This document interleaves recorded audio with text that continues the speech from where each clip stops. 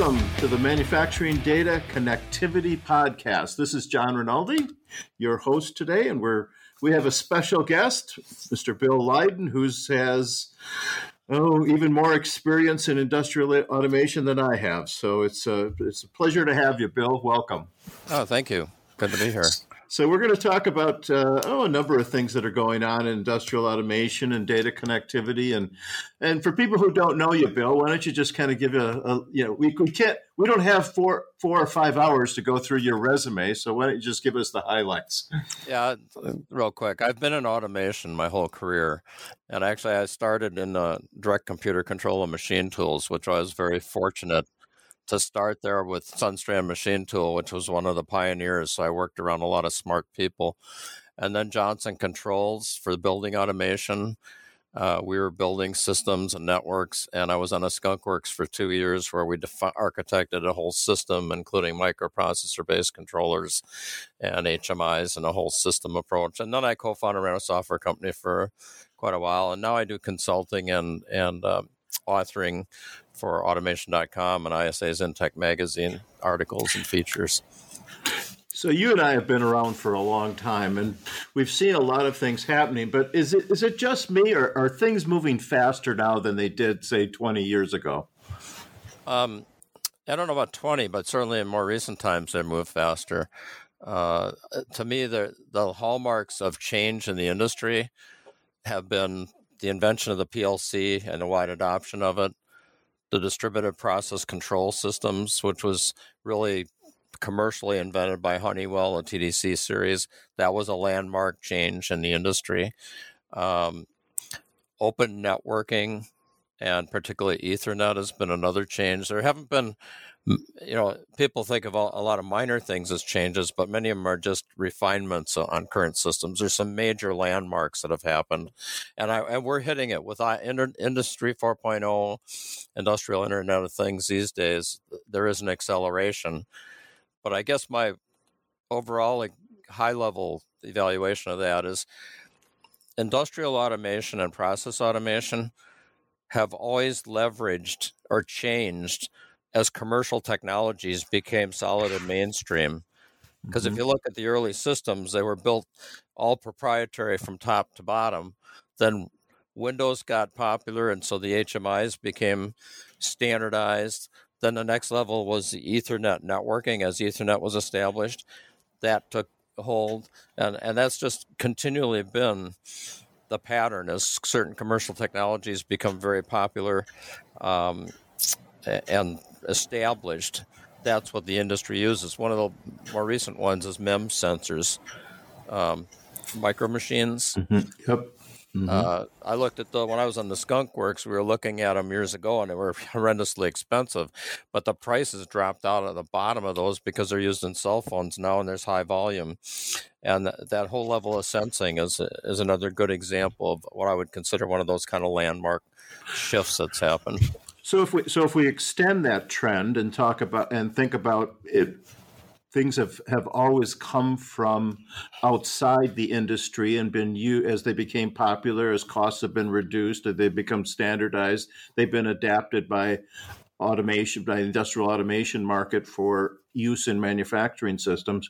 What kinds of things are we looking at now that are popular, that are going on in the IT world and other things that are going to be trends that are going to influence how we do manufacturing, over the next 3 to 5 years? I think the biggest trend is the transition of enterprise business systems. ERP was considered a term, but it's much broader than that these days. Shifted to real-time transaction processing. In the past, they worked on a batch basis. The ERP system would take all the orders from customers, figure out all the manufacturing paths, all the materials required for manufacturing, and send that information down by paper, in some cases, into the plant to release materials, get work orders for machine work being done and production lines. And then they were blind. They had what they call the backflush cycle. A typical one was 24 hours. So in a 24-hour period or at night, they would send all the information from the plant floor back that was entered into the ERP, so they figured out what actually happened in the plant. And that's because these systems worked on what was called a batch basis. Mm-hmm. And then the manufacturing execution systems was a middleware system that essentially took all the information from the enterprise system and then had the models, all the models from the enterprise system that tracked everything in real time. Well, that's very cumbersome. You layered in another system. Well, now enterprise systems have become real-time transaction processing. SAP HANA, and that's quite a long time ago, was the pioneer, but everyone's followed in that path. So now you have immediate understanding of what's going on in the plant because there's a direct linkage, and that is growing dramatically fast. I interviewed a company 4 years ago, a small little company, less than 50 people, and here's a big change that's happened.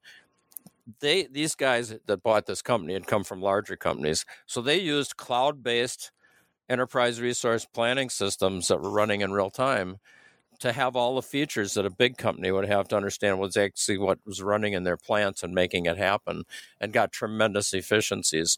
Now, they were very leading edge kind of people that understood the dynamics. Now this is becoming mainstream. So you're saying that this is not just the big boys, the Procter and Gamble's and 3M's and people of that ilk, but even smaller manufacturing companies can use these kinds of technologies and processes to enhance the operation of their machinery. Is that correct? Absolutely. Even machine job shops. Wow, that's going to be a pretty excellent way for them to increase their efficiency and the way their whole operation. Anything else? Tell me some of the things that have surprised you that have happened in the last 5 years or even 10 years that you never thought would have been possible. The one the single biggest thing I see right now is collaborative robots. This is a big change because collaborative robots came about as robots that they can't pick up an engine block. They usually get about 20 kilograms or so that they can pick up, relatively small. But their cost points now are like under $20,000, under $40,000. You can get a very reasonable one. They're programmed like a game, which is a huge change.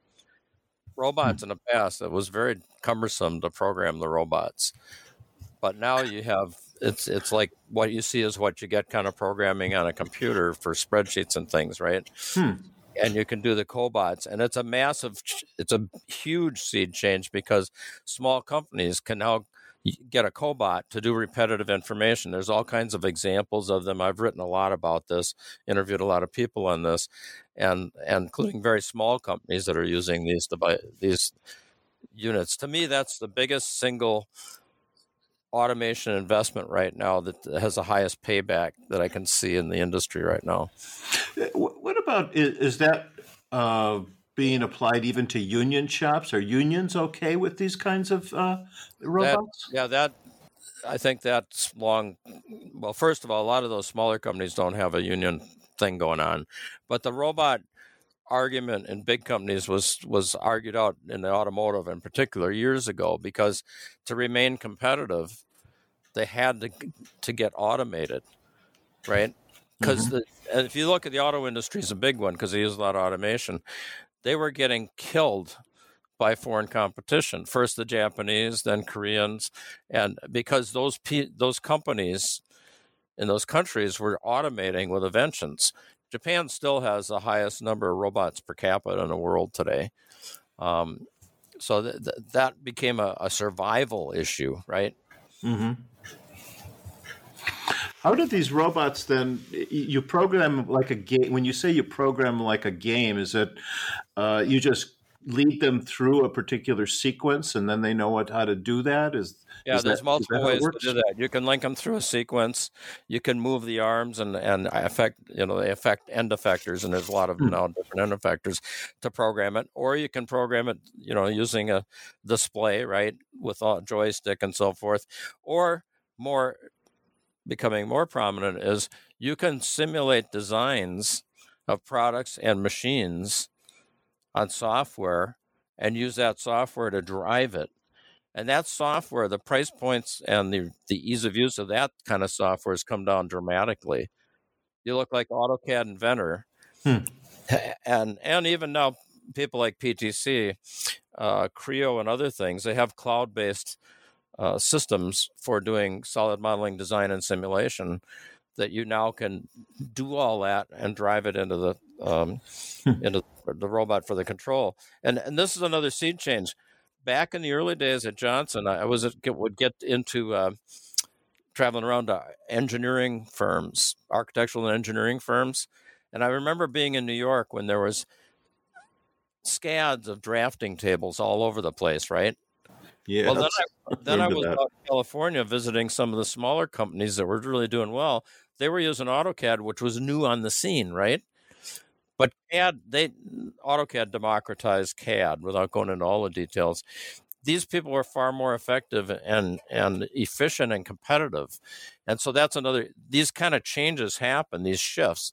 And there's some times more traditional companies have a difficulty shifting to some of the newer things. I can echo what you're saying about robots and cobots. One of the biggest growth areas we've seen in the work we do in helping vendors get integrated on the factory floor is in robot companies coming to us and say, hey, we need to support Profinet, we need to support Ethernet IP, we need this, that, and the other thing. And it's been, that's just, I think last year we might have done 4, 5, 6 of those. So that's really true. Now, you mentioned PTC, and Alan Bradley made a big investment in PTC. What's going on there? What's that all about? Alan Bradley's dominated manufacturing now for 30, 40 years here in North America.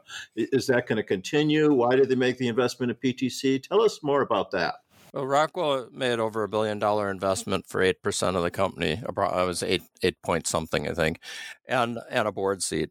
And I think what happened is they realized PTC is an amazing software company. They are at every level, from the CAD, the simulation, all the way down to the edge and edge computing platforms that are having the software for those, especially with their ThingWorx product. And I think Rockwell needed something because their major competitor, Siemens, who's the leader in the world, had made over a $3 billion investment some years ago in UGS, which gave them that entire stack of software from design, product lifecycle management, all the way down to the edge software stack. And I think Rockwell decided that was something they needed to do as a company. I think it was a brilliant move on their part to make that kind of a move, and they have co-branded products now. But Rockwell's also selling the higher-end PTC software products also into companies, things they had never sold before, right? So, are they changing their product strategy then to sell different kinds of products instead of PLC and I/O, and they're moving into are they becoming a different kind of company? Will we see something different out of them in 5 years from now than we see today? Well, I think Rockwell's still selling products, but they recast their the way they segment their business recently into 3 segments: intelligent devices, software and control, which includes the PLC software, and lifecycle services. And lifecycle services is a big area for them. So they're doing a lot more in the services area. They're still selling their bread and butter products, but services encompass everything from consulting, cybersecurity services, system integration. They acquired some nice, good-sized system integrators, and they've just been growing that business towards the services side of things. Well, how does that? I mean, they have close partners that are system integrators. That can't be well received. They're trying to manage that. That's always a tricky business, but all their competitors have the same kind of setup. So that is something they manage and work with. I'm not saying there's not friction that can happen, but that can be managed. What are some of the the bigger challenges that manufacturers have and today and over the next few years? What are they concerned about? What keeps them up at night? They got to match their their offerings to what their customer needs. That's probably the biggest factor, and driving out labor cost, purchasing costs, and logistics costs. Those are the big highlight items for them. And that's hard to do. I mean, there's a lot in that to drive those costs out. I mean, it's you could tack that in lots of different ways. Is it mostly labor? Is it raw materials? Is it Is it machinery? Where should they go? That's where automation comes in, is to driving out labor costs. Other parts of the world have realized that you can't compete on low labor cost anymore. You've got to automate, and you automate for precision, quality, and productivity. And every country's got a demographics issue, aging population. If you look at the demographics of most of the countries and totem pole, China's got probably the toughest problem there. Maybe that's why they're the largest purchaser of robots since 2011 in the world. India's pretty good in that regard in terms of demographics, and the U.S. is sort of in the middle. Is that one of the drivers of the onshoring movement? And are companies realizing that, hey, if we're going to do automation, there's no reason to have an automated factory in Vietnam if we can have it in Tennessee? Yeah, right? I think, but onshoring is overplayed. The onshoring, if you look at the statistics, the information, there's certain areas where people are onshoring back to the U.S., but it's not as big as you might think. Some of the changes that are going on is moving out of China into Taiwan and other areas, because they've been becoming a more expensive producer as time goes on. I'm sure that's why they're working to automate harder. Mm-hmm. But if you look at the statistics, the onshoring movement to the U.S. is not that large. Well, we've always had German companies and European companies coming here to be more local and to serve the local market better. Is that changing too, or are we still importing a lot from Germany? Well, I think it's both. What's happening is other companies from other countries are putting plants to be closer to the customer, right? Mm-hmm. And that's why U.S. and they're like building BMWs here in the States and things like that. That's also why companies have to have locations and operations in China. China's got like 20% of the GDP of the world, so you can't discount it. So that's where that whole idea of having plants localized to your markets. Not that you have a plant in one country and ship it to the rest of the world. That just costs more in logistics, right? Mm-hmm. And now with the COVID crisis, people have realized, wow, this is even a bigger problem. So you can talk about logistics. Yeah, well, the logistics are I think we've learned that with the tsunami in Japan, with COVID, that logistics are everything. If you can't move your raw materials and get them where you need them to be, if you can't move your finished product to where it needs to be, then you're out of business. Yep. So very, very big issue. Yeah. What's going on in Europe? Or is Europe ahead of us? It always seems like the Germans have a more structured approach to manufacturing. They all seem to march in step and are working in the same, toward the same end, where America, it seems like everybody here is a cowboy and has their own direction and is leading a charge in a different area. Is that true? Germany is by far has honed if you look at the statistics, the KPIs, as a manufacturing the country of manufacturers, they are very well honed operating organizations. And if you toured any German companies, and you may have done some of this, you see it in their way they operate. And other countries are doing the same thing. But Germany has been really a poster child in that area. I mean, they're like everybody, they're struggling a bit right now. But but that's kind of the way of the world. But they're very good at automating. They're very good at organizing. They essentially have been setting the world standards in industrial automation for the world. My best example is a DIN rail. If you go back the early days, DIN rails were coming to the States. All the major suppliers, Allen Bradley, Cutler Hammer, Square D, all of them, they had they had their own rail systems. And they fought tooth and nail and did white papers that the DIN rail was no good, it was a bad idea. Well, eventually it went out because it was a standard, right? Mm-hmm. Who would ever walk away from a standard once you knew what it did for you, right? Well, yes, and the Germans have all standardized on OPC UA. They have standardized on Industry 4.0. They're all working together, kind of off the same hymnal. And certainly, we don't do that in the U.S. And I don't know if that's to our detriment or that's to our advantage. Well, I think the world, we're starting to realize, and the U.S. companies are realizing they got to be more mainstream with the standards. So. I think that's coming around.